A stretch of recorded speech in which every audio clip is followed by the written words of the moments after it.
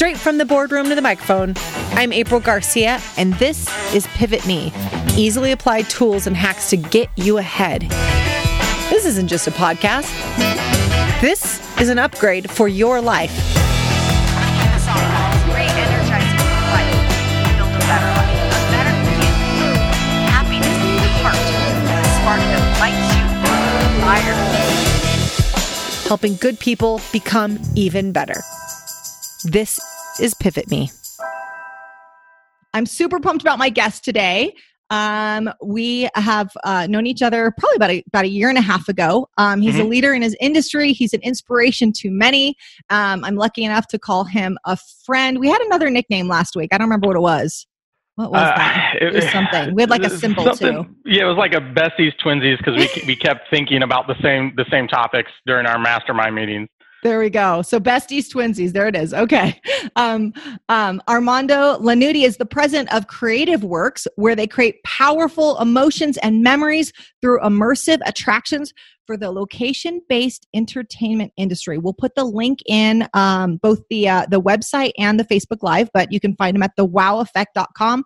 We're going to give specifics on exactly where you can find Armando and his business. But for now, thank you so much for joining us today, Armando. Oh, thank you so much for having me, April. I appreciate it. I love what you're doing with this, each day. There's so much unknown going on right now, just out in the world, and things are changing so fast that we need information and we need help and guidance from every point of view we can get. So, I appreciate you offering this out there to the business community and at large. Absolutely. Absolutely. Well, tell us about your business. Tell us about what you guys do, who you do it for, and then maybe start talking about some of the changes that have happened.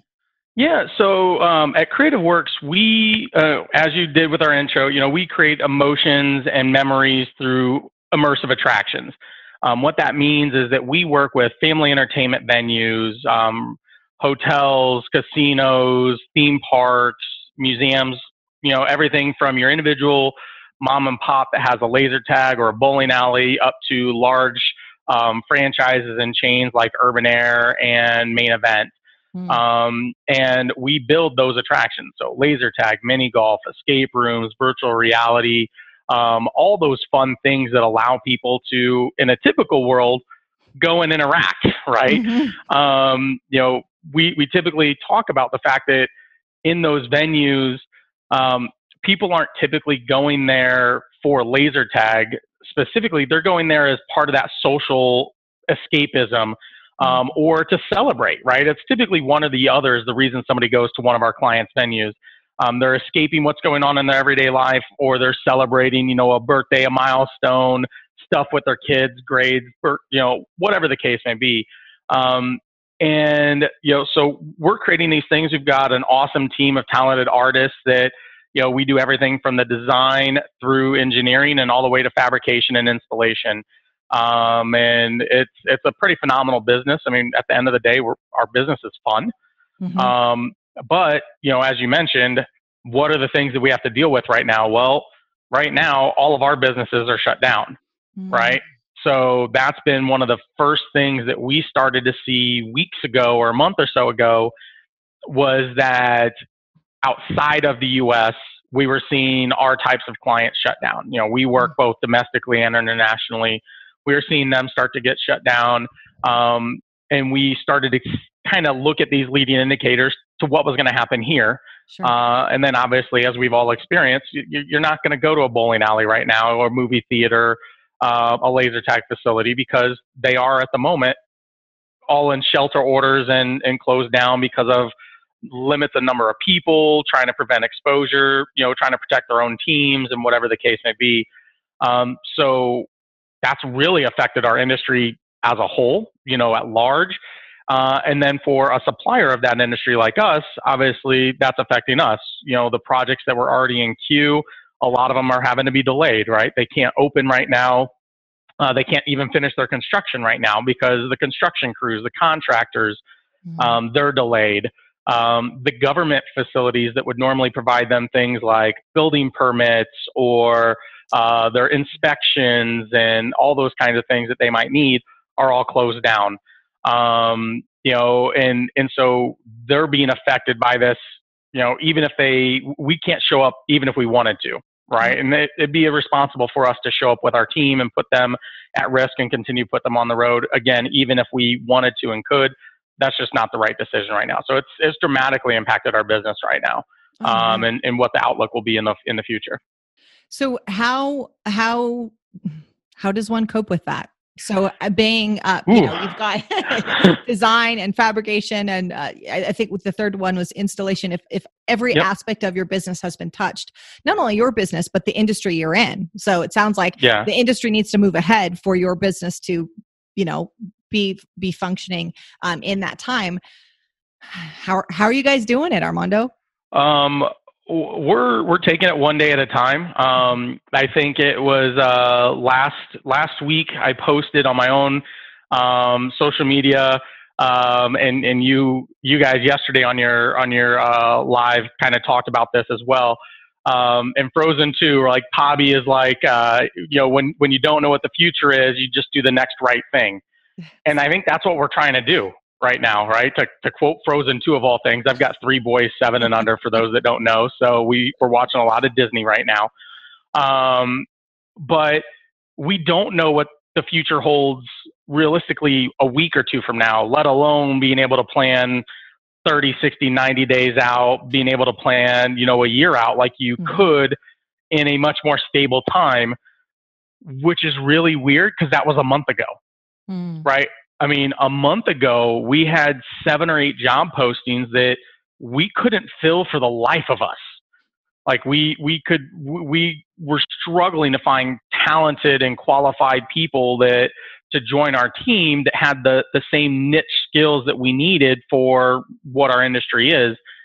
And then, a month later, and we're down almost 60% of our team members. Wow. Which is astonishing. It's something that we would have never been able to plan for, could have ever expected. And so as things kind of started to unfold, we took it, kind of proactive measures. We started moving everybody that was in that design, in that engineering, project management, sales, marketing, all the desk jobs, so to speak. And we tried to move them all remote. So we spent a week or so making sure our infrastructure was able to handle that, file structure, bandwidth, people at home who don't normally work from home, making sure we sent our guys to get them set up with the equipment that they needed. And they started kind of going down that path, and they've been able to continue to work, which has been great. And to be honest, right before we kind of ran into this brick wall, so to speak, we were behind on a lot of work because we were so busy. So on their plate, it actually is providing them a little bit of relief because it's giving them the time to get caught up and the time to even get ahead so that, when we can start producing, we're able to get things out the door as quickly as we can again. On the production side, that's been a lot harder, right? Because we had a certain portion of our crew that was affected first because they travel. Like their primary job is to go from Indiana, where we're located, to all over the country, all over the world, and spend a week installing whatever the attraction is. And that part of our business obviously stopped very, very quickly. And then we got a stay-at-home order about 2.5 weeks ago here in Indiana. So, and we're not considered essential, obviously. So from that standpoint, all of our production staff that, they're craftsmen. Their lifeblood is getting their hands on the wood, the foam, the paint guns, whatever the case may be, and using their amazing skills to create awesome environments. But that's gone right now. We can't, legally we can't have them in, doing the everyday production work. And so that affected another large portion of our team. And when it first happened, it was really hard. It was probably by far the hardest thing we've ever had to do as a company. Definitely the hardest thing I've ever had to do as an individual. But we tried to handle it with everybody's best interest in mind as well as we could, given the situation. So, from our standpoint, it was about putting together packets for them, right? And hey, here's a letter from us about what's going on. Here's how you can sign up for unemployment. Here's other places that are hiring. Here's food and other relief programs that are here locally and nationally. Here's a letter of recommendation that you'll get, we were like, hey, we'll provide that letter of recommendation, with your last paycheck. So you have that for finding other jobs and whatnot if you can. Now, our goal is we tried to furlough a large portion of those people so that they can also carry their benefits.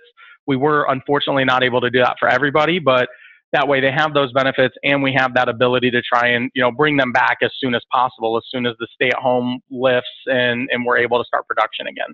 Yeah. I think that fantastic, great information. And that packet that you mentioned is really, really important. So for those who are listening, that are in the very tough position that Armando and his company has been in, providing something, doing your best to still guide them on, okay, here's the next available options to you. Here's the best way for us to support you through this. Because depending on the industry, depending on the business, your hands really are tied.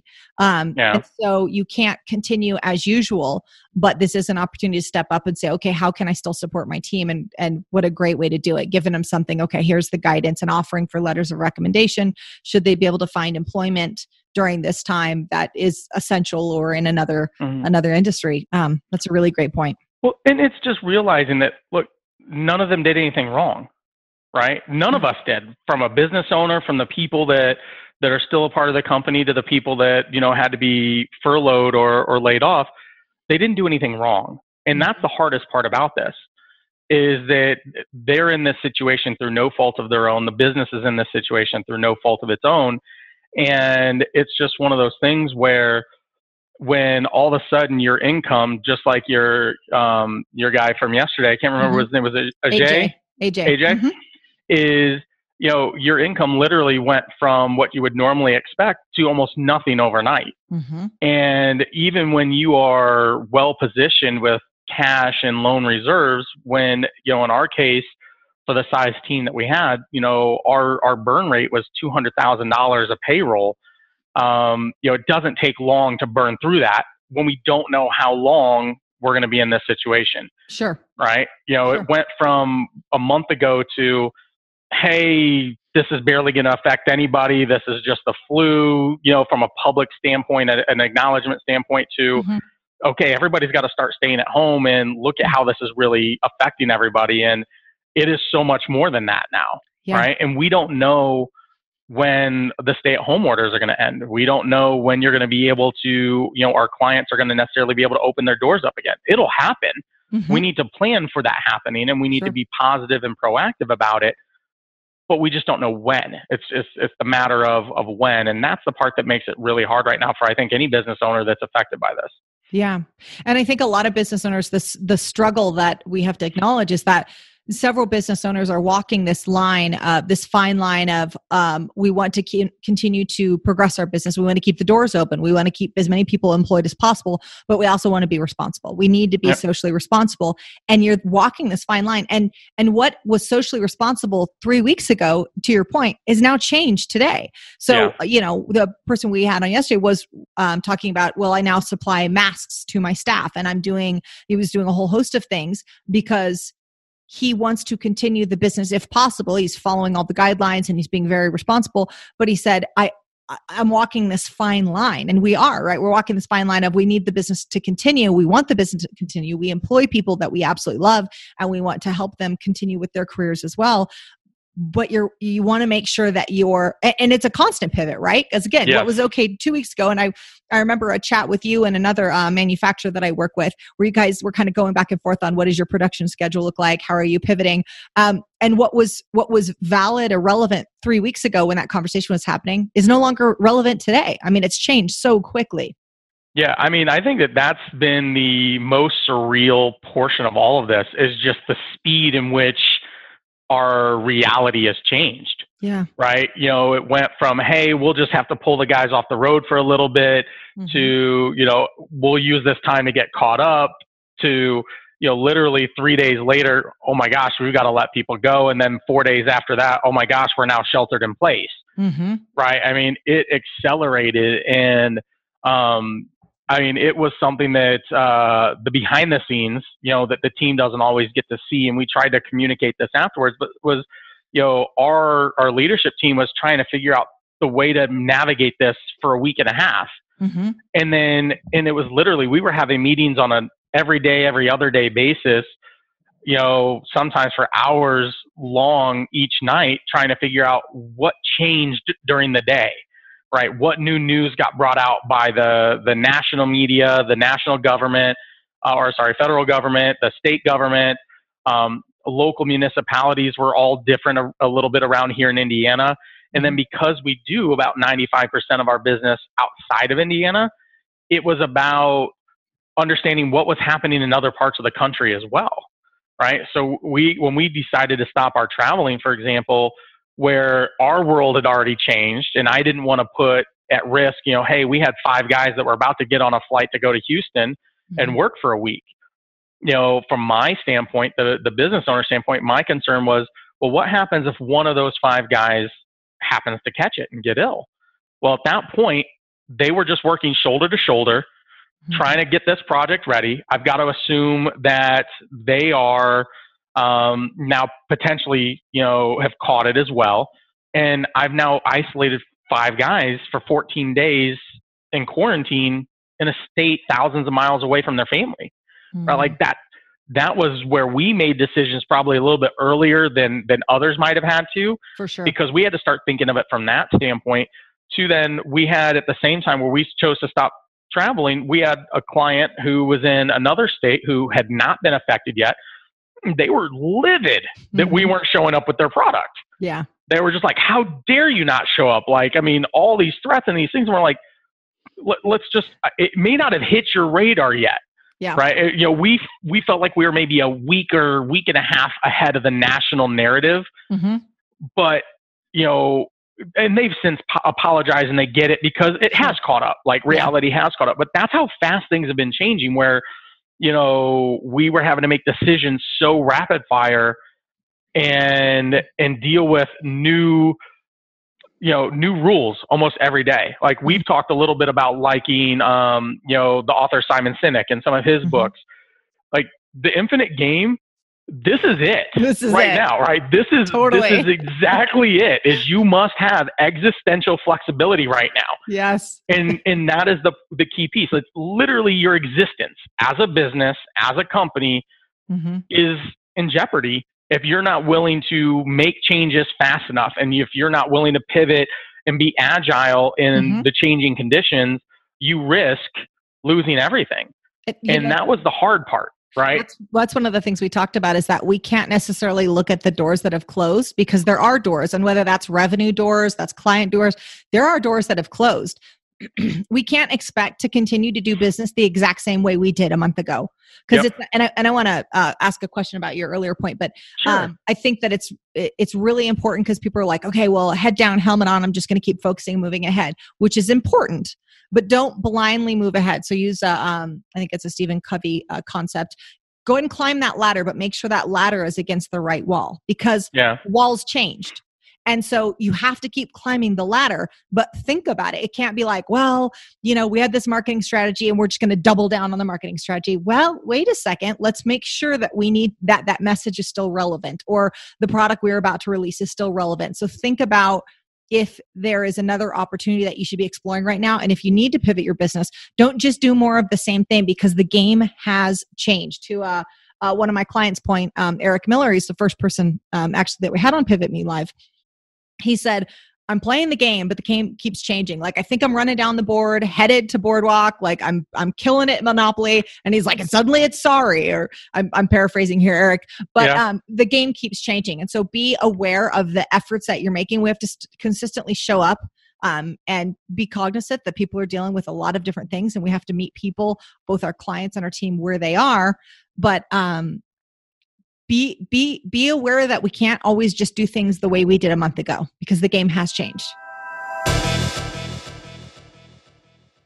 Are you struggling to stay focused? Still need to get things checked off that to-do list, but finding it harder than ever? Be productive, be effective, and perform at your best. Even though the world has changed, this is still a great time to get work done. In my new digital course, Multiply Me, I'm going to show you how to be laser focused and wildly effective. You will learn how to get 3 times as much done, but in less hours a day, even now. You can literally multiply your output. You can master a productivity tool today that will give you a high performance advantage in any season. Leverage this window to take back your time so you can enjoy the life you've earned. Join us at pivot-me.com and be notified as soon as Multiply Me launches.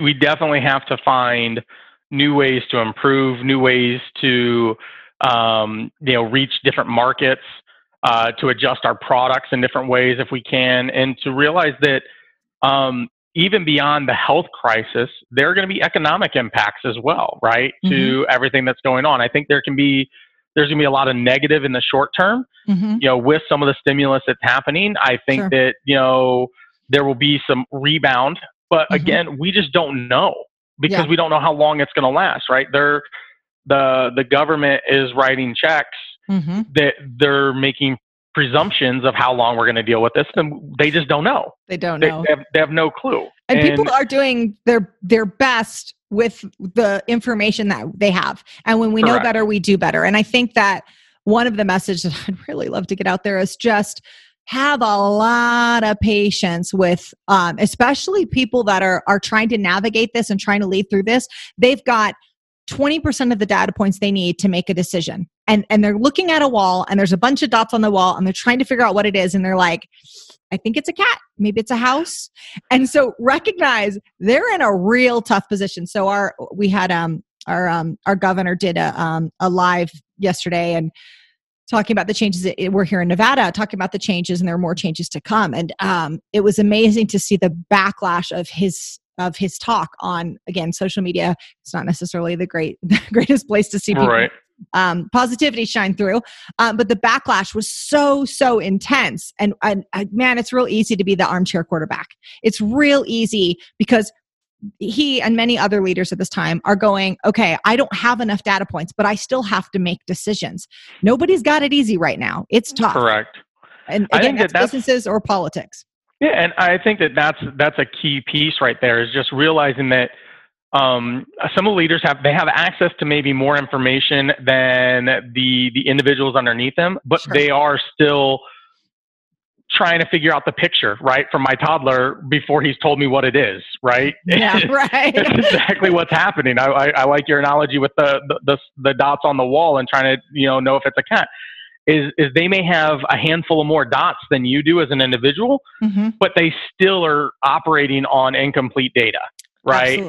And they have to make a decision off of it. They can't sit they can't go, well, let's wait and see how this pans out. Correct. We can't. Right. Because it might be too late at that point. They have to act now to try and prevent it. I mean, and that's one of those things that we had tried to use as much as possible in our company before all this happened, and that we definitely recommend people do, especially in a crisis like this, and that is that idea of assuming positive intent, right? If you go into every one of these situations, and I think it was Brene Brown that we got this from, where you just need to go into every situation assuming positive intent, assuming that, April, you're making the decisions you're making with the information that you have and using your best judgment at this moment in time. And as long as I am always assuming that you're doing that with that mindset, then I can have a different level of peace with those decisions. And you're going to make wrong decisions. I'm going to make wrong decisions. The politicians are going to make wrong decisions right now because they are incomplete pictures. Sure. And so we also need to be very, very careful, I think, to not vilify people for decisions that were made with incomplete data, when in some cases, some businesses, for lack of a better term, they had a gun to their head, right? We're Tony Robbins, fans. And one of the things that he always talks about is if you're trying to improve yourself or you're trying to break a bad habit, what is that one thing you need? You need leverage, right? And the most extreme leverage, so to speak, is is a gun to your head or to a loved one's head. Like some people are having to make decisions in those kind of scenarios. I'm not trying to say mine were that serious. I don't know about yours, but there are people out there that is where they're at. Yeah. Is that the decisions they're making are life and death, whether it be physically or a comparison to their business for the long-term, existence. And I think that's where you've got to assume that positive intent and you've got to not vilify them if they made a couple wrong steps along the way. Assuming positive intent is a fantastic takeaway from this. And I hadn't thought about that in relation to this, but I think that is such a good point, Armando, because I think there's a lot of people right now that are assuming negative intent, assuming that they're being duped or assuming that there's an agenda and not to say everybody's intent is indeed pure and altruistic, but assuming positive intent, I think would help us so much right now. One thing I want to circle back to a comment you made earlier, and it's actually related to we've got Sandra actually from Spain dialing in. Thank you, Sandra. And Raylina as well. Raylina being one of the manufacturers we referenced earlier. Thanks, Raylina, for joining us. So one thing is you did know early. And I want to talk about that real quick because there are 3 people that I work closely with that all knew early. And 3 of them are manufacturers. One of them, I remember sitting in a meeting with her. She manufactures out of China. And we had a private conversation. But in there, she was saying, no, this is really serious. My factory shut down and kind of relayed the severity of it then. And she's like, forget the news, forget what's coming out of China. She's like, I talk to Chinese every day. That's who I do business with. All of our material is manufactured in China. And I see what's happening. So she was the first person to put it on my radar. And since then, there was a couple of other manufacturers that said, we read the tea leaves. Again, no misinformation, nothing. We're talking to people on the ground and we see how it's disrupted business and life and all these things. You were one of those people.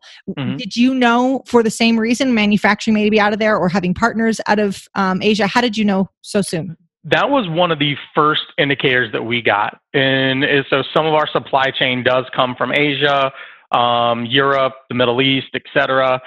And so things like lighting and special effects, which we utilize in a lot of our products, a lot of that is made in Asia. And we were seeing product that we could normally get turned around in a couple of days to a week, all of a sudden get put on indefinite hold or say, hey, it's going to take 3 weeks to all of a sudden, those 3 weeks come up and they're like, it's another 3 weeks. So that was one of the very first indicators that we got was that. We also have some clients that are located and partners that are located with clients in Asia, in Australia, in Europe and whatnot, which all seem to get some of this ahead of where we were. And we were seeing that like, hey, they're shutting down things in public, right? And they're limiting the number of people that can go to a gathering.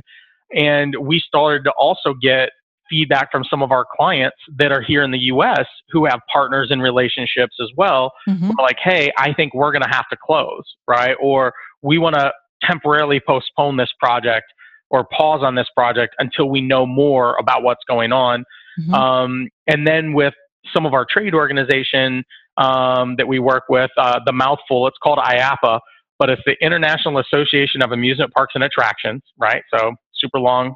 But they even held a meeting with the White House that, because they do a lot of lobbying on the behalf of everybody from the individual, bowling facility all the way up to Disney World and, on all the safety, the regulations and those kind of things. And so they talked to us and we're like, hey, be prepared.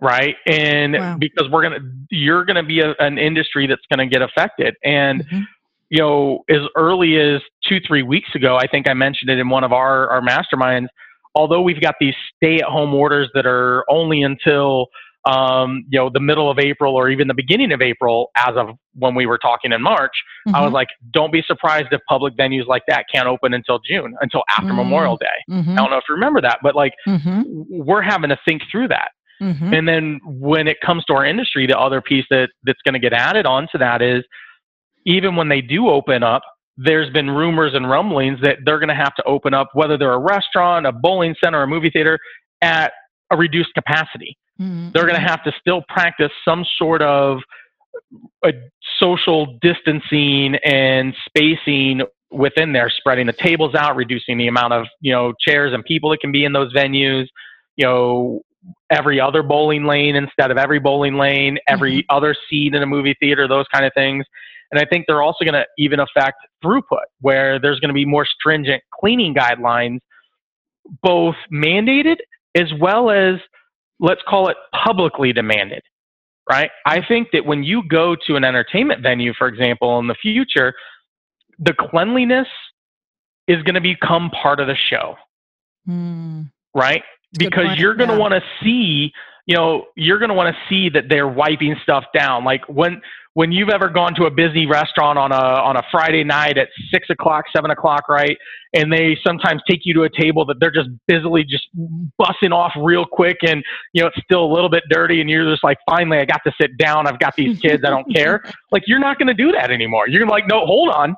Why don't you go ahead and just take a little bit longer and clean this appropriately before I sit down with my family? Yeah. Right? Play that out to the restaurant industry, the hospitality industry, the entertainment industry. When are we going to feel comfortable going to a stadium again? And like, I'm a diehard Indianapolis Colts fan. When am I going to feel comfortable, with my family, and are 65,000 people going to be comfortable going in that stadium again? I think we'll get there. Like, I don't want to paint it as a doom and gloom, but I also don't feel like there's going to be this magical light switch that some people feel like, oh my gosh, the stay-at-home order's lifted. We can all go out and dance and hug again. Like, it's not going to happen like that. It's going to be much more like a dimmer switch, where it's going to slowly get turned on over a period of time. And then our new normal at the end of that still might be different than what it was in February or March of this year. I love what you said. Thank you. That was great. I love what you said about the cleanliness becomes part of the show. And that's an incredibly valid point. I loved when you illustrated the perfect picture of every time we've gone to a restaurant with our two kids, just it's fine. Just let us sit down. It doesn't matter if the table's sticky. We don't care.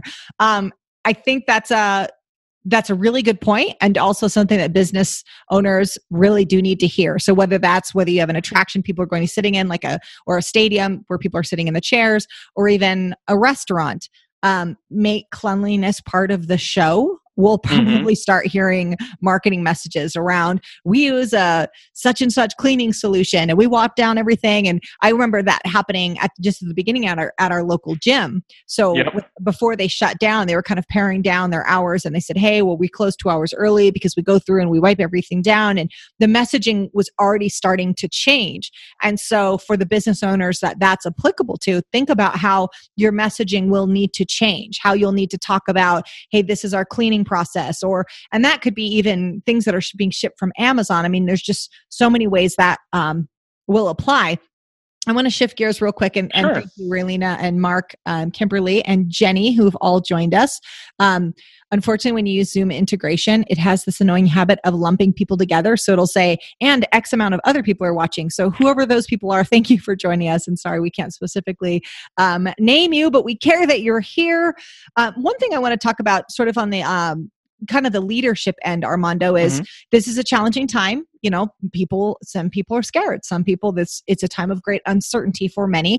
And you and I have talked about this. There are people that have a lot of tools in their tool belt to navigate this. And for some people, they've never navigated anything like this. They've never navigated this level of hardship or inconvenience or just strain on them personally or professionally.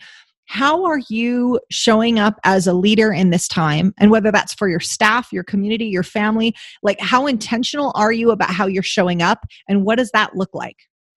I think it is incredibly important right now, more important than it ever has been before.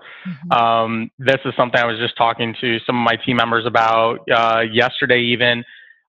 We have to realize that we're all role models. We're all being watched. It's not just about what we say, it's about what we do. Taking that extra time, especially when everybody is distanced right now and working remote, to just send a message, through whatever messaging service your company uses, a video chat, and at the end of that meeting, instead of just ending or at the beginning while you're waiting for others to get on, like ask them how they're doing. And don't just ask a single basic open-ended, question like, oh, how you hanging? Like, ask something a little bit more intentional. Be a little bit more specific. How are you, if they've got kids, how are you handling the e-learning, right? How are you working through that progress? How are you burning up their energy? Talk about things like that are a little bit more pointed versus just wide open, like, how's the weather today, right? That's about as I don't care of a statement as you can make. So try and be a little bit more intentional about it and be a little bit more specific to it. I think one of the other big things that we've tried to do is find ways to gather these people who are used to being in office. So we've held a virtual Zoom coffee break for our team this last week, a couple of times. That's awesome. Where we just send out a thing and like, hey, it's a 15-minute break. We're coming on. What are you watching at home? How are you coping? What are the projects you're working on since you can't go out? What are your hobbies? Those kind of things. Just letting them get to see their friends, right? Letting them get to see the others, and that helps build that rapport and keep them connected at a time where they're very much so disconnected. Another thing that we did is, so I'm a big avid reader and I love going to conferences for improving myself and trying to improve our team. So we also work with Dave Ramsey in the Entre Leadership Program. And they have this thing where it's basically a weekly report tool. And so we just implemented that with our leadership team. And we're going to then, test it this week or so with the leadership team. And then it's going to go down to our next tier of leaders that are department heads and the like. And then it's going to go out wide to the rest of our team. And basically, they get asked 3 questions. And it's similar to some of the conversations that we have in our mastermind groups, which I absolutely love. It's just that idea of like, what went right this week, right? What went right? What went wrong? What was your high? What was your low? And what are some just additional things? And then it also asks, just, hey, what's your morale at? What's your workload at? And what's your stress level at? And they just, they click on the little emoji icon, like when you come out of like a Costco or a bathroom, and it's got the 3 colored faces, except for it's got 5, and ranging from red to green and shades in between. It's like, hey, I'm about here, right? And the whole point is just to get a pulse, right? Just to have that little bit of a pulse on what is going on. And this is a tool that I wish I would have been using longer, because I've been doing All Access with Entre Leadership for the better part of a year now. Because even in the first week of using it with our leadership team, it gave me insight that even with us having pretty consistent and regular communication, I hadn't received yet, right? Yeah. And it doesn't take but 3 to 5 minutes for the team member to fill out. They get this message on a Friday, and it's just one more way that they're going to be able to let us know what's going on in their work and personal lives that they feel that we should be aware of, right? And the goal is just to have a little bit more data, as we just talked about, and data points and information is so important right now. It's just one more data point that we can now make decisions based off of on an individual basis, on a team basis, or on a company basis. And so finding tools like that, I think, are really important. We also, again, I'm a big Audible listener because I have about a 40-minute commute back and forth, and a lot of our team travels, as we've talked about. So one of the things that we started to do is opening up our Audible account to a wider group than what it originally was, where we have already got 100 different books, right, ranging for all sorts of different skill sets, and spreading it down to another tier of leadership to be able to have access to that, just to improve themselves, right, and find ways to get better. Because again, when we come out of this, we're not going to be able to immediately go back up to a 77-person company. We know that we're going to have to stair-step our way back up to it to a certain degree. Now, how fast we can climb those stairs is going to depend on, how fast the stay-at-home orders go away and how fast our clients can open back up, and how fast some of the funding that is being put into programs actually gets out to people. Sure. We'll all dictate the speed that we can climb those stairs, but we know that for a period of time, we've got to get stronger, faster, meaner, leaner to be able to survive. Yeah. Yeah. Thank you for sharing the Entree Leadership tool, and also mentioning opening up Audible. That's something that I hadn't considered. And that's something you and I share as voracious reading, or perhaps listening to other people read. And I hadn't thought about that. So yeah, because your Audible account can actually have up to 10 active people listening at one time on an account. Mhm. Now, it can get a little bit tricky if two people are trying to listen to the exact same book, Mhm. with regards to bookmarks, but it will still allow you to do that. So, but it's one of those things that's just one more piece that we can provide to our team to try and cope with what's going on and better themselves when they've got a little bit of time to do so. Sure. I love that. And I love also just the check-in, making it more in-depth and more intentional than just, hey, how's it going?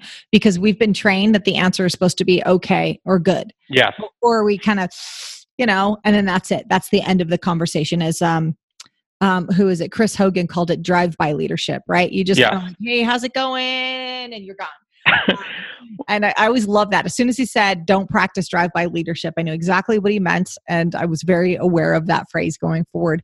And asking very specific questions. I love when you said, hey, how are you doing with distance learning? To that, I would have to say, how much time do you got? Because it is a struggle. But asking something very specific, how's your spouse handling it? That's something that has come up on many conversations with clients and friends. We were talking about business, and then when I say, hey, how's your partner doing? How's your spouse doing?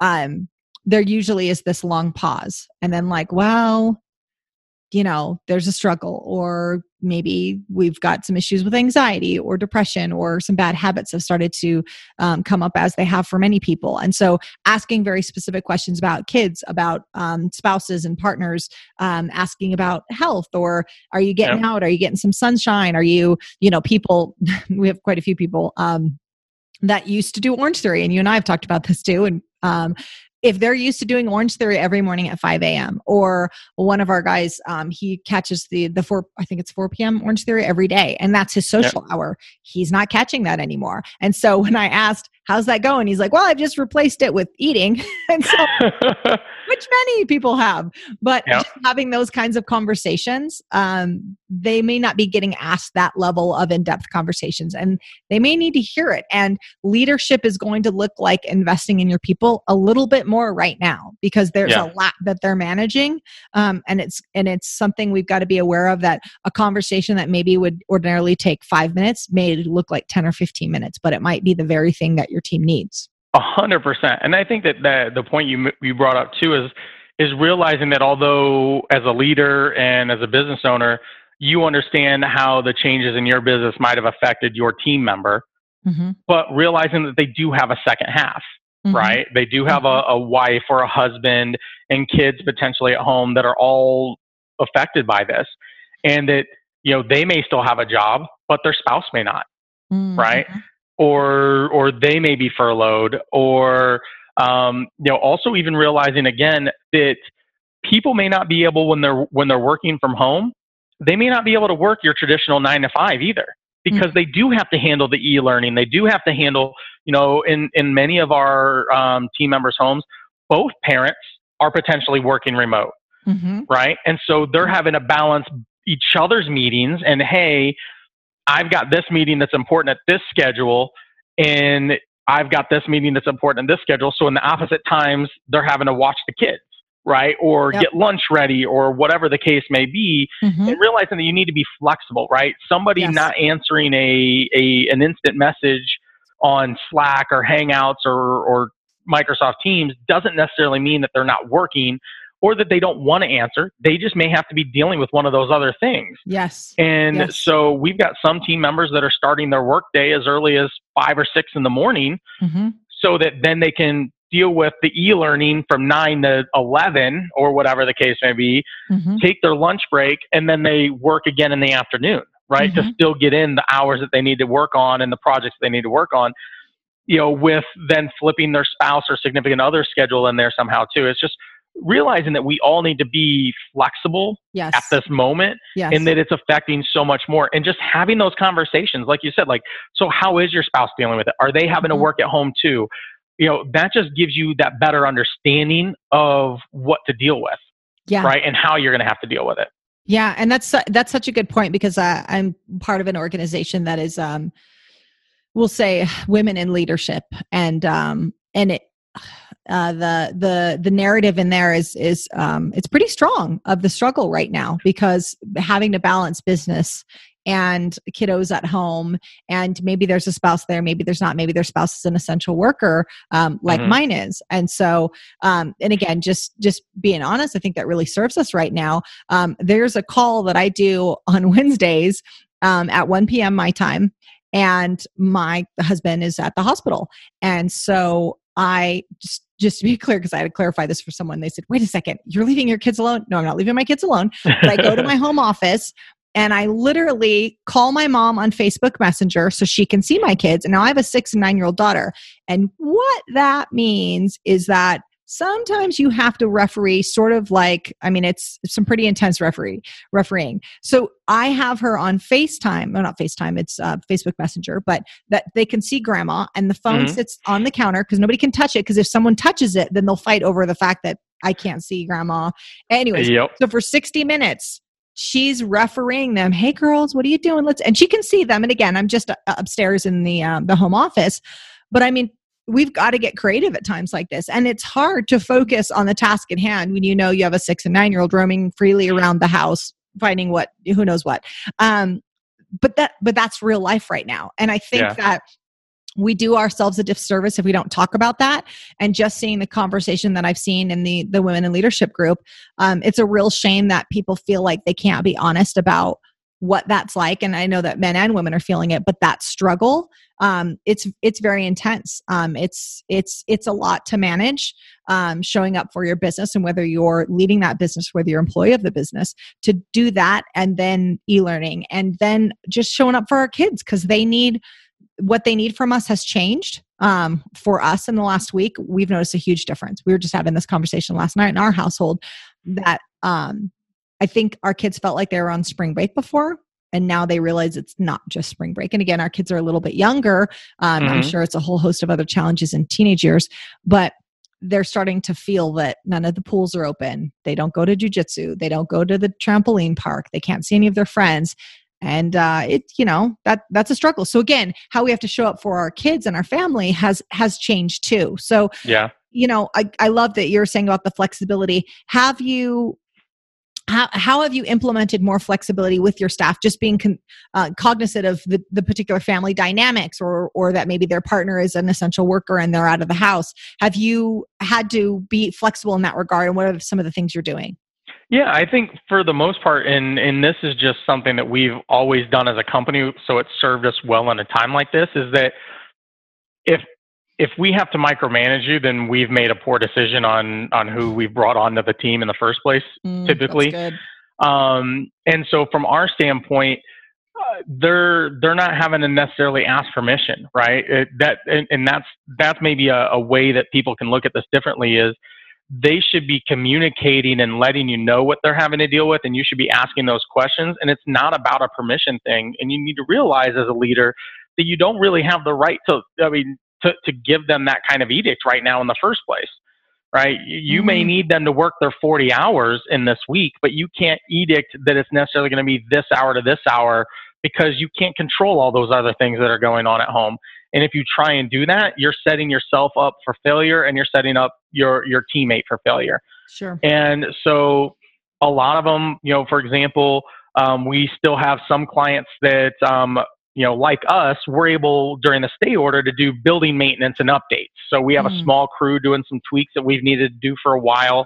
I heard you yesterday use the reference that we always feel like we're building the race car while it's going 200 miles an hour down the racetrack. Yes. So we finally have a pit stop. So we're using we're using a skeleton crew to do some of the updates we need, change the tires, so to speak. And they're doing those things. And with our teams that are working remote, we have our clients that are doing that. So our support call staff, while we still are receiving clients from who their facilities are shut down, but they're doing some of the maintenance and some of the repairs and some of the service and support that they needed to do but weren't able to get to. And so they're still working 9 to 9, 7 days a week, spread out amongst them from a shift. right? And so it's like, who based on your schedule can work these shifts? And sometimes there's guys that are working like a 2 to 3 hour gap here, then they have a 6 hour gap they can't work and working another 3 hour gap on this day or whatever the case may be to try and accommodate that. Our project management team is the same way, where they have varied, numbers of spouses that are essential workers, that have kids and and family that can't take care of them, that used to take care of them and stuff because they're trying to isolate, where they're now having to, again, adjust their schedule, and they're just communicating within their team. And when you've created that right culture, what you'll find is that those individual teams, they'll cover for each other, right? They'll work out that schedule themselves as long as you give them the freedom to do so. Yeah. Right. And one of those other things that I think it was Chris Hogan, used in one of his conferences I saw is you want to give that responsible freedom, right? You want to set up the fence in the backyard and you just want to say, go play. You don't necessarily need to tell them they need to play soccer, baseball, basketball on the swing set. You just need to give them the general guidelines of your expectations that you have in your business, just like you would with your kids, and just let your team do what they need to do. Yeah. You don't have, you want to set that, let's paint the picture of what does success look like? What does accomplishing your task look like? Necessarily how you get there, I'm not worried about it, because everybody works in different ways. Now, if I see somebody or a leadership team, see somebody struggling or doing something in a really egregiously inefficient way, we'll try and offer some tips and guide them down the right path. But for the most part, again, if they're that far off base, we probably made a wrong decision, at some point along those lines. That was a great line when you said, if we have to micromanage my staff, then I made the wrong decision in the hiring process. That's a really, really good point. Also, when you said, what does success look like? This is just another way, Armando, that you and I are twinsies, because in my emails, for any of my staff that's watching, they're going to be laughing. So I'll highlight what needs to be done. And I always write, what does success look like? And I answer that question. So it's funny that you would use that phrase, because we use that as a tool for effective delegation. So real quick, talk to us about, so you've shared some resources. Is there any other resources that you can share that are helping you? You know what, real quick, we just got the feed. So shout out to Wendy and Debbie and Robin. Thank you so much for watching and participating again. I know you guys have been avid listeners and watchers, so thank you for that. What is there additional resources you'd share that are helping you guys navigate this time, or you personally navigate this time? So on a personal note, and this is going to sound a little bit dorky. So like, I'm not the Netflix guy for the most part, or the TV show guy. Like, I just play video games. Like, so one of the big things that I would recommend for anybody, whether it's a hobby, whether it is a TV show, or a video game or whatever, just because we're working at home, just because we're in this time of chaos and uncertainty, doesn't mean you still don't need to take the time to decompress for yourself. Sometimes that is going out for a run, right? My wife, that's been her thing, is she's just like, hey, our youngest is down for a nap. The older two are gonna play video games for an hour, and I'm not gonna feel guilty about it, and I'm gonna go run, right? Like, that is one of her releases. Mine is sometimes like, hey, the kids are all at bed at night. I've knocked out, the things I need to get knocked out. I'm going to just play a game for an hour or two, because while I'm playing that game, and I like that because it keeps me engaged. So my mind can't start spooling up and going down rabbit holes. Yeah. Right. If I'm watching a show, I'll be reading my email. Like, let's just call it what it is. Yeah. Right. And so I think one of the things that I just recommend everybody do, whether it's exercise, learning, other decompression tactics, like this is a time to not just be, lazy and on the couch. Don't get me wrong. That's not what I'm saying, but you do need to still put your own face mask on first on the airplane, so that you're taken care of and your needs. And that's something that I think is really easy to lose sight of it at a time like this. And we really have talked about a lot of the resources. Like, I'm big on, YouTube videos, on Audible books, on just educational pieces. If you've got an Android phone, I use the Google News app to just, constantly be able to stay up with whatever's going on in the world. subscribing to certain publications that I like, and that I feel give good, neutral, perspectives on things, I think is just another piece. I think that's just something in general that I think society as a whole needs to pay attention to, is that try and get your information and your news from as many sources as possible that are trusted sources, right? I don't want to go down a political path. I'm much more centered than most in the world. And I will have, like, it's funny, I got mocked the other day when I was in the office and somebody came in. I'm like, I have both Fox News and CNN both up, right? Like, I just have them both on, right? Because they report the same information differently. Sure. Right. And so making sure that you're seeing both sides of that coin, or going to others that are a little bit more straightforward for your information, I think that it'll calm some of the bias, some of the polarization. And that is probably my greatest hope for all of us coming out of this, is the realization that leading up to the crisis that we're in, we had become such a, polarized, everything black and white society, no center, no gray in a lot of areas. And I'm really hopeful that we come out of this realizing that, like, we're just humanity. Right. And we need to take care of each other regardless of what nationality we are, regardless of whether we lean left or right, regardless of, what class, so to speak, that we're in, is that we need to do what's right for society as a whole for us to come out of this. Yeah. Like, that's the only way we can come out of this, and just making sure that you're getting those inputs from as many different sources as you can. I think it's a really good point that this does show, highlights our humanity. This is our opportunity if we choose to. It definitely highlights how no one's immune. Literally, it's a novel virus. No one's immune, and that we all have that commonality. And this is an opportunity where we can really demonstrate our humanity. So there will be people, for a variety of reasons, that will instead try to highlight our differences. But we have an opportunity to highlight our similarities and our humanity. And there's simple things that we can do to do that. Let's not make this political. Let this be about humanity and how we can show up for each other and support each other during this time. I do want to go back to great point, Armando. I do want to go back to something you said earlier that I think is so relevant. You were talking about, hey, so go to the thing that decompresses you, like still put your face mask on. And I just want to highlight something you said. You were talking about, for me, it happens to be gaming. For my wife, it happens to be running. I want to point out a distinction here. Armando said decompression, which is different than distraction. And I point that out because I think a lot of us are turning towards distraction, right? Whether that's scrolling social media, whether that's watching something mindless on TV. And I get it. And this is not coming from a place of judgment. It's just a matter of, think about when you're done doing that activity, how do you then feel? If you feel decompressed by it, great. You do you. It's serving you.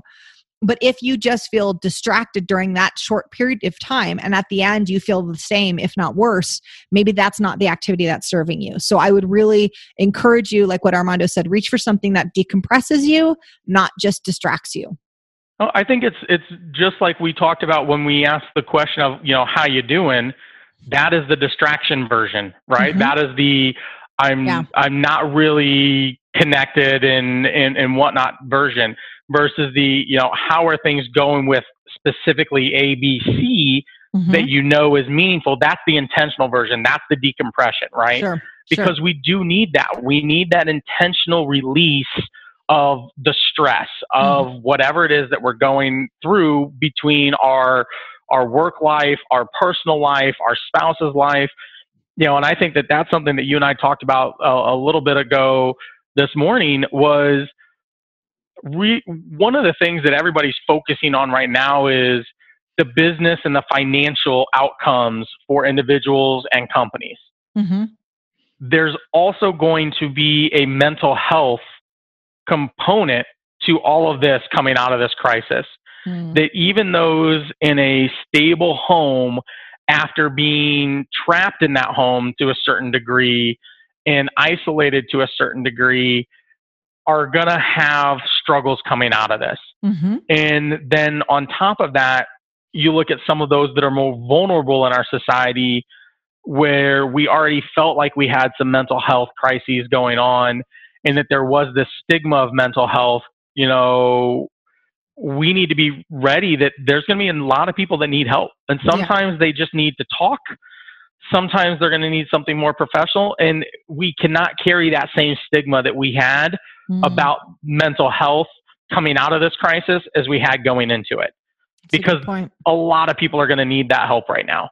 That's a good point. And just to tag up on that, you won't necessarily know who those people are. Correct. So that might be the person on Facebook that just posted something that really like fires you up and you're like, why would they say this? And you don't know that that's not that person who's struggling, that's on the back end of this struggling. And that's just how they're releasing it. And I would encourage people to just have a tremendous amount of compassion and patience during this time, because Mark said a phrase the other day, Mark Keen, where I'm going to paraphrase it, but you don't know how much it costs to be that person right now. You don't know the costs that they're paying to be them. And we've got to really just come at people with so much compassion and patience, which really goes back to your earlier point, assuming positive intent, that would really serve us right now. But we just don't know what people are struggling with. We don't know what people, whether it's mental health issues, struggles in their marriage, struggle in their family dynamic. Yeah. Speaking of, I thought I just heard a struggle going on downstairs. So I was like, real time, something just happened in my house. I hope everyone's okay. I just have to share that Raylina Shirley is on, and she said, "You are a rock star, Armando." So we're just going to call that out because he is Raylina. Now you actually get to see him live and actually talking real time. And Raylina just talked about being guilty of social distraction. Media. Yeah. Yep. Here's the thing, guys. Don't hear that as judgment. My goodness, we're all just trying to make the right next step, the right next move, whether we quote Frozen or whether we quote, there was another book that talked about the same thing, whether it's Frozen or whether it's the books, we're doing our best. And we're going to keep changing what our best looks like, and our standards will keep adjusting on what that looks like. But just try to reach for something that decompresses you instead of distracts you. So Armando, we talked about some of the things that you're doing. Is there anything, and I want to be cognizant of our time because, fine. Of course, we ran over. That's so weird of us. Armando, we would never keep talking. We'd never do that. It's tough because I was like, oh, that's a good point, Armando. I want to jump in. Anyways, this is what we do. But is there something you're staying away from? Is there a habit that you're not doing right now because it's not serving you in this period?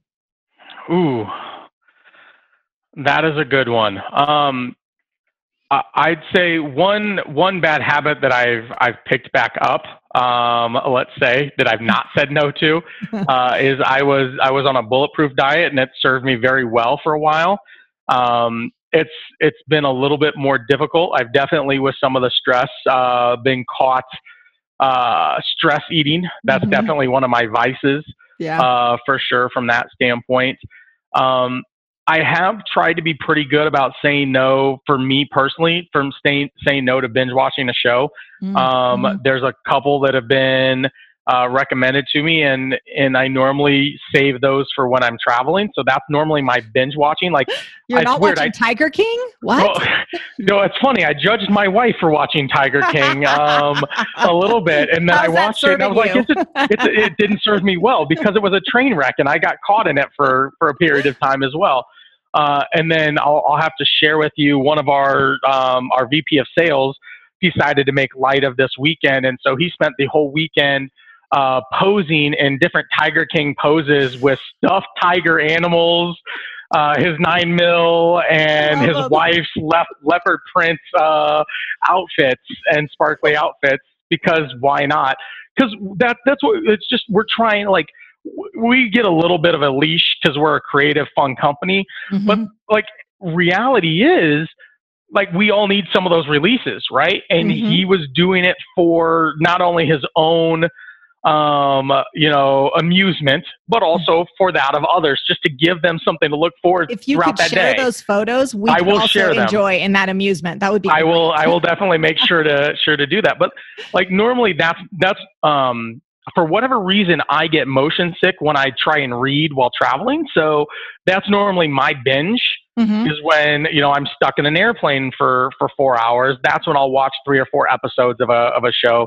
Sure. And so I've not had that. And Mhm. I've so far been able to say no to losing myself to 3-4 hours of watching like the Ozarks, or Lock and Key or whatever the case may be. Mm-hmm. Okay. That's good to know. I love it. So, in that kind of same vein as what your VP of sales did, I saw a photo floating around. I don't know if there's any Rocky Horror Picture Show fans listening. This might be dating me, but someone had dressed up like Frankenfurter, which is essentially a man with a black wig that's wearing garters, the whole get up, and he is mowing the lawn in the backyard. But lots of people can see it. I don't know if lots of people can see it or as just people taking photos, but it was hilarious. And I just want to say, I would love if someone in Reno, Nevada would do that, because it adds some levity, right? Of course, for all the people that don't know that movie, they're like, why is Steve out in his is that a garter he's wearing? Yeah, anyways. But just adding some levity like that, or even we talked about this yesterday. We've been going around with the kids and using sidewalk chalk and writing on the sidewalks of all their friends in the neighborhood.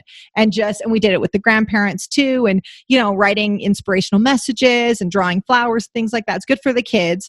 It also gets them to be involved with it, but also the people that get to come out of their house and see a garden drawn on their driveway. On the driveway and their sidewalk, yeah. It matters to them. It really does. So sometimes it's just those little things that you can do that have really brightened someone's day, because again, to Mark's point, you just don't know what it costs to be that person today. And if you can show up and do something like that, it can make such a difference. It really can. I think that's a great point. It's something that, we've been doing around our neighborhood, is just getting a chance to get out and walk and seeing the other kids, do their sidewalk chalk and leave messages out. There were happy Easter messages that were out today, and a couple happy Passover messages that were out today as we walked through our neighborhood, right? And just realizing that, there's a lot of people that right now, with the holidays that are upon us, with a lot of spring birthdays that are upon us, that they're used to celebrating with their friends and family right now, and they're not able to. Right. And so just providing those moments of, like you said, levity. Or my wife's birthday was a week ago. And so she's in a mom's club. And the mom's club, I was setting up this, basically they all parked out in front and, put like, before they had me bring her outside, they put like different presents around the yard, which are bottles of wine, of course. And, they did this whole celebration for her because they couldn't go and celebrate. They couldn't be a part of that. They knew she was isolated. They were all still safe at a distance, but it was still trying to find those moments to connect. Right. And there's a lot of ways to still do that today, even with the distancing that we have. And I think that that levity and that connection is what is going to bring society and humanity out of this on the other side, for sure. It really does. We had a game, it's called Table Topics. We ordered it off of Amazon, and it's just a card game where it asks like a question, like, I'm oversimplifying it, but like, if you could be a superhero, who would you pick and why? It was just questions like that. So we've been doing that game on Zoom calls with adults, and it's fun. We all get together after dinner. It's like 6:30, 7 o'clock, and there's Zoom with 8-10 people on there, and we ask the question, and then everybody goes around and does their answer. And it's a simple game that you can play, but just having that connection, people need it right now. There's that meme that's going around, like, introverts check on your extroverted friends, and it has like the extrovert pulling on the door. And truth be told, I am said extrovert. Like, I'm incredibly extroverted, incredibly gregarious, also a big time traveler. So all of these things are a struggle with how I usually show up in the world. And so it's been fun for my introverted friends. They're like, I've just been having this great time, but I think about people like you, and you guys must be struggling. Again, just reaching out to people and showing up to people however's possible. Is just so important in this time. Do you have, I would love for you to share, let me just say, Chris, thanks for joining us, and Ashley, thanks for joining us as well. And I love seeing Jenny's name pop up. Jenny, I need to see your name pop up way more because I miss your face. So thanks for hopping on, and Mark as well. What words of encouragement do you have, either for business owners or even for people in general? So words of advice, words of encouragement during this time. I think that the biggest words of advice or encouragement that I can offer is just simply that realize that this too shall pass, so to speak. We will get through it. We don't know when, but it will happen, right? It's not a matter of if, it's just a matter of when. And I think the biggest thing that from a business owner standpoint is just be ready to pivot, right? Let's go ahead and throw the connection to your podcast out there, right? It's trademarked. I'm just kidding. Perfect. But you've got to be ready to pivot right now. Yeah, this is the time. Your product, your service, regardless of what it is going to have something different about it coming out of this crisis. There's very few products or services that will be exactly as they were on March 1st of 2020 as they will be May 1st of 2020. Totally. And so you need to find where are those differences within your market? Where are those new opportunities, new verticals to go into? Where are those ways that you can provide a different level of value than the others around you that will set you apart, right? You know, for us right now, one of the things that we've done is we realize that traditional sales and marketing right now will be completely tone deaf. Sure. So we're hosting a website specific to our industry with an assortment of resources that different entertainment operators can go to. It's at amusementrecovery.com, and they can get information on the different loans that are out there. They can get linked to articles that are industry specific of things that they can be doing to prepare for when they can open back up, different ways that they can, package things.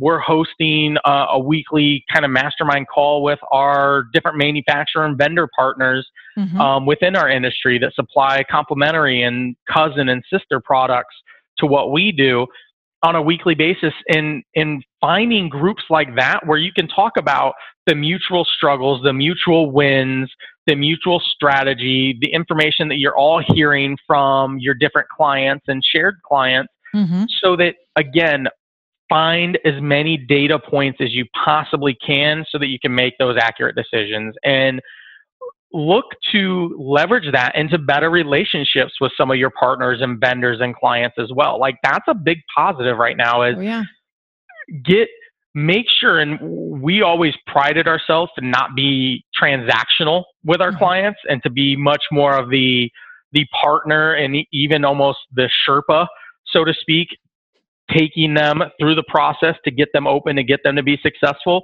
Gandalf, maybe. Yeah, exactly. Right. Yeah. Right? I mean, or Gollum and Precious with Mark Keane. Oh, that's right. From the other day, right? It comes back again. He will forever be my precious. Sorry. But from that standpoint, right? Find a way to connect on a different level, to provide value on a different level, to make sure that you're not just another person calling them for their money, right? Find a way to help them and to support them and to be a real partner. Yeah. And that is going to set you up coming out of this to be much stronger than you were going into it.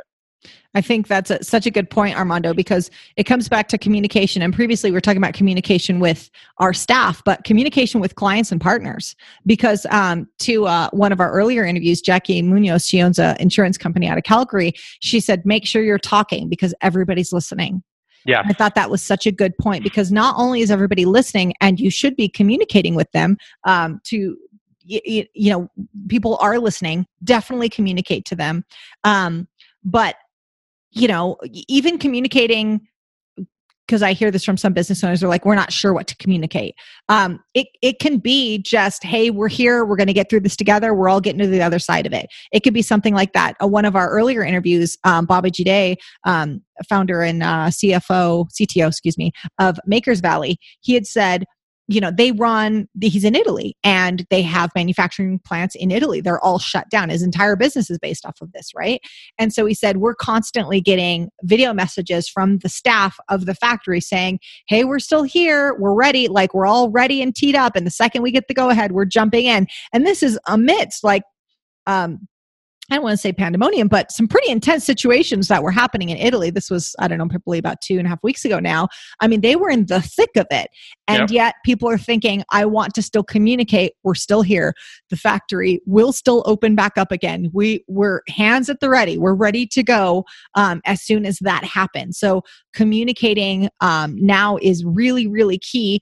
And also, people will remember who communicated with them. People will remember who they felt like they locked arms with during this time, and relationships will be forged. I mean, they will be set in stone in times like this. And the reverse can be true too. So that's why we really want to communicate proactively with clients and with partners. Hey, we're here. We're getting through this together, because that's what we all need to hear right now. Yeah.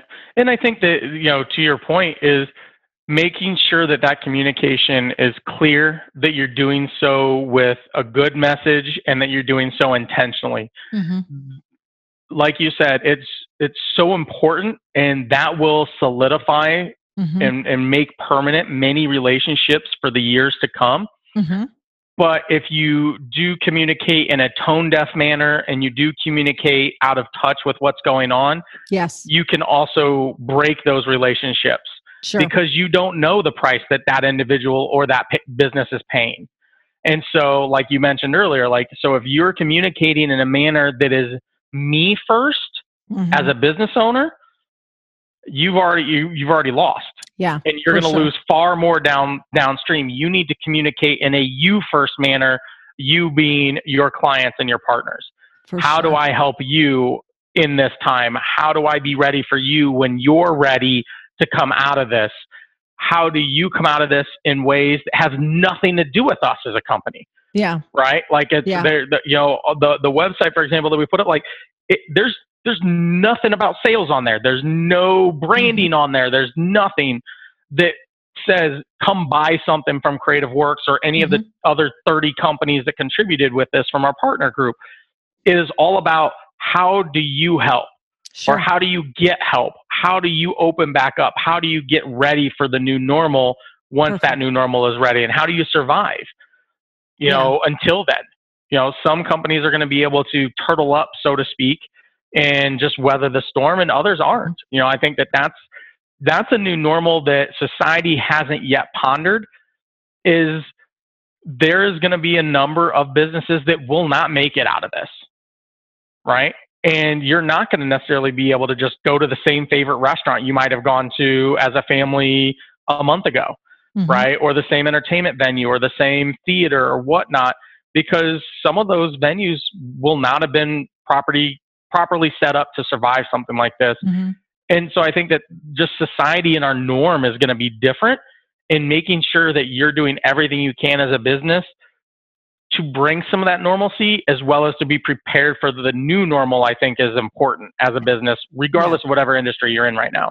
And to still stay relevant with these times. So whether that's adjusting your marketing message so you're not tone deaf, whether that's providing resources, communicating judiciously, but communicating, letting people know what they need to hear right now, it's huge. So stay relevant, continue to pivot your business, and don't look longingly at the door that closed, because we can't. Door closed for many, and not all, because we've had people on here that we had an aviation manufacturer out of Canada, a client of mine, great guy, Peter Breer, and his business is incredibly busy because the Canadian government has asked him to manufacture sneeze guards. So he is just rocking and rolling. Well, his wife is I believe it's an optometrist, completely shut down. One business is now at, completely shut down, and then the other one is booming. So everybody's in a little bit of a different situation. But if a door has shut, whether that's revenue, whether that's clients, whether that's a strain, that there's some compression in your industry, quickly look for a window that can be open. And it may not be obvious, but don't spend a lot of time looking at that door that's shut. If you can't change the outcome, don't keep focusing on that. Don't spend time thinking, oh man, the good old days were 30 days ago. We got to quickly look for the windows. How crazy is that to say that? But you're true. Like the good old days, the glory days, literally, like normally things like this take months to years to have a shift that we've literally had in the manner of weeks. It's true. Remember when we were all living high on the hog in March? Yeah. right? Back in February, that was the sweet days. I mean, that's exactly. I mean, my wife and I, we were fortunate enough back at the beginning of February, we went to Disney with our young kids. Yeah. Right? Couldn't fathom that right now. It would be irresponsible. Right? Between the travel and the time being there. And it's not to say that we weren't still the normal parents that like, hey, we're at Disney. There's thousands of people here. Let's still clean our hands. Logan, don't lick that hand railing again. Yeah. All the stuff that typically happens. You can always do it once, not twice. That's right? Cut you off. But it's one of those things where it's like, that seems so long ago. Right. And it hasn't even been 2 months. And it floors you. I'm having a conversation with my 6-year-old yesterday, and it was around two things at bedtime. One was, which actually makes me kind of sad to think about. She's like, Mom, when can we go to Disneyland? And again, she's 6, so she doesn't get everything, and she shouldn't get everything that's going on. I mean, right. She, has definitely heard the conversations. We've had plenty of conversations around it, but she doesn't get the severity of it. And so one was, hey, Mom, when can we go to Disneyland? I really, really want to go because, her friend at school, Kinley, or, someone else in the first grade also has gone to Disneyland and she wants to go too. So there's that. And then the second one was, will the Easter Bunny still come even with Corona? And it was kind of, that cut a little deep. And I was like, oh yeah, it doesn't transmit to rabbits. You're good. No, it's, and I assured her that yes, Easter bunnies still come even with the coronavirus, or COVID-19 as it's now called. So yeah, it's surreal when you get that kind of a question, right? From the mouth of babes. I know. Right. It's just like, is the Easter bunny going to still come? Right. Or, my kid was just, he's already asking about Christmas. Right. And one of them's got a birthday in June. He's like, oh, I can't wait. I want to do this for my birthday. And we're like, don't know that that's going to happen. I mean, I'm not going to crush your world right now, but we're already trying but I am going to crush it at some point. Yeah. I'm going to have to set the expectation that all your friends are not going to be able to come over. Right. And he's 5 and he doesn't get it. Yeah. Like they understand the idea of it because they even talked about it a little bit in school. We sent home for e-learning, but they don't understand the full gravity of what it means yet. They don't. And that's the part that is going to be the unknown. I know our 6-year-old, she's turning 7 in May, and she wants to have it at a trampoline park. I'm like, oh God, that's not going to happen. And same thing, we're not going to cry. We're like, well, we're going to have to wait and see what's happening. But it's coming up in about a month's time, and yeah, like that's our industry, right? And that reaction is the same thing. Like we know that there is going to have to be this movement where, like I said, like for something like that, the cleanliness is going to have to become part of the show. Sure. Right?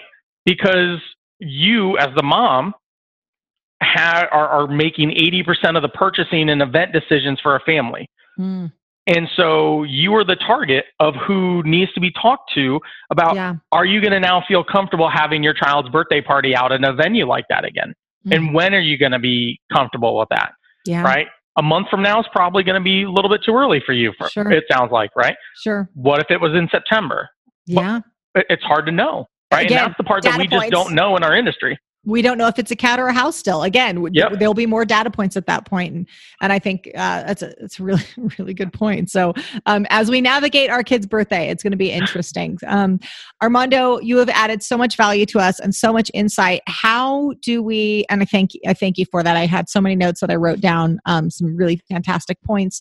How do we support you during this time? How do we give back to you right now? For us individually, I mean, because we are a B2B business, there's not a large, way that an individual will contribute to us directly. I think the biggest thing that I would ask for anybody out there is, be safe right now while we need to be safe. Once we understand what the new normal is, don't be afraid to return to your new normal, right? Don't be afraid to eventually have that birthday party back out at an entertainment venue, to travel again, to go to a Disney or wherever you might have wanted to go beforehand. We'll eventually get back there, and know that we will get through this. And I think that that's just the biggest thing from that standpoint that I can ask for anybody right now is, because we all need the escape. We all need the place to celebrate, right? My wife, for example, she's got literally a hash mark on my whiteboard in my office. We talked about this the other day, and I'm staring at 22 days now where she's hash marking like she's in a, isolated solitary confinement prison. She's not scraping in the wall yet, so you're doing good still. Once the whiteboard gets full, we might get there. It might just start continuing down the wall. But do you guys have like a soccer ball that she could name Wilson? We probably could. I've got a couple kids that might decorate it for her as well.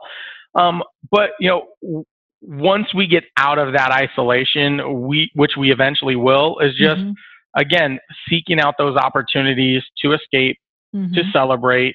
Where you were before, because we'll eventually be safe to do it again. That's a good point. It's a good reminder. Yeah, we get past this. This isn't the whole book. It's just a chapter. We get past this. And at some point, our kids are having birthdays at the trampoline park again. And everybody's able to connect in the way that they used to. And it'll be a new normal, but this season does come to an end. It doesn't last forever. Yeah. Correct. Perfect. Well, thank you so much, Armando. This has been fantastic. Well, thank you for having me. I greatly appreciate it. And thank you for, just hosting a platform like this for others to kind of talk and learn from. Absolutely. It's our pleasure. It's the least we can do to show up and kind of if a resource is shared or some insight is provided and it makes someone else's path a little bit easier or an idea that they hadn't considered, it's all worth it. No, very much so. Very much so. Thanks so much. All right. Thank you. Thank you so much for dialing in today. And don't forget, make sure to subscribe wherever you get your podcast. And if you love what you hear, give us a 5-star review. It means the world to us. Hit me up on Instagram at @theaprilgarcia or check us out online at pivot-me.com.